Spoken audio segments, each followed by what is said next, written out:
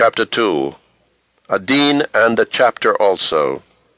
Whosoever has observed that sedate and clerical bird, the rook, may perhaps have noticed that when he wings his way homeward towards nightfall, in a sedate and clerical company, two rooks will suddenly detach themselves from the rest, will retrace their flight for some distance, and will there poise and linger, conveying to mere men the fancy that it is of some occult importance to the body politic that this artful couple should pretend to have renounced connection with it.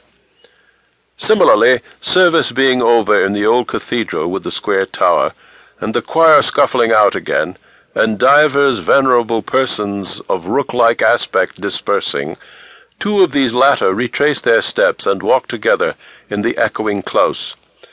Not only is the day waning, but the year. The low sun is fiery and yet cold behind the monastery ruin, and the Virginia creeper on the cathedral wall has showered half its deep red leaves down on the pavement. There has been rain this afternoon, and a wintry shudder goes among the little pools on the cracked, uneven flagstones, and through the giant elm trees as they shed a gust of tears. Their fallen leaves lie strewn thickly about. Some of these leaves, in a timid rush, seek sanctuary within the low-arched cathedral door, but two men coming out resist them, and cast them forth again with their feet. This done, one of the two locks the door with a goodly key, and the other flits away with a folio music-book. "Mr. Jasper, was that, Tope?" "Yes, Mr. Dean." "He has stayed late." "Yes, Mr. Dean. I have stayed for him, your reverence. He's been took a little poorly." "Say taken, Tope, to the Dean," the younger rook interposes in a low tone, with this touch of correction, as who should say, "You may offer bad grammar to the laity or the humbler clergy, not to the Dean." Mr. Tope, chief verger and showman, and accustomed to be high with excursion parties, declines with a silent loftiness to perceive that any suggestion has been tendered to him. "And when and how has Mr. Jasper been taken? For, as Mr. Crisparkle has remarked, it is better to say taken." "Taken," repeats the Dean. "When and how has Mr. Jasper been taken?" "Taken, sir," Tope deferentially murmurs. "Poorly, Tope?"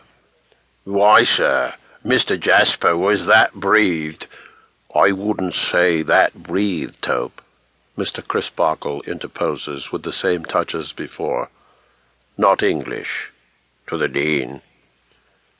"Breathed to that extent," the Dean, not unflattered by this indirect homage, condescendingly remarks, "would be preferable.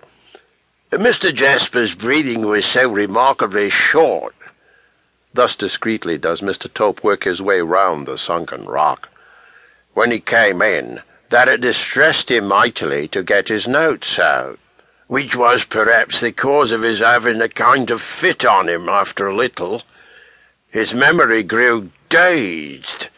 Mr. Tope, with his eyes on the Reverend Mr. Crisparkle, shoots this word out as defying him to improve upon it. "And a dimness and giddiness crept over him as strange as ever I saw, though he didn't seem to mind it particularly himself. However, a little time and a little water brought him out of his daze." Mr. Tope repeats the word and its emphasis, with the air of saying, "As I have made a success, I'll make it again." "And Mr. Jasper has gone home quite himself, has he?" asked the Dean. "Your reverence, he has gone home quite himself, and I'm glad to see he's having his fire kindled up, for it's chilly after the wet, and the cathedral had both a damp feel and a damp touch this afternoon, and he was very shivery." They all three look towards an old stone gatehouse crossing the close, with an arched thoroughfare passing beneath it. Through its latticed window a fire shines out upon the fast-darkening scene, involving in shadow the pendant masses of ivy and creeper covering the building's front. As the deep cathedral bell strikes the hour, a ripple of wind goes through these at their distance, like a ripple of the solemn sound that hums through tomb and tower, broken knit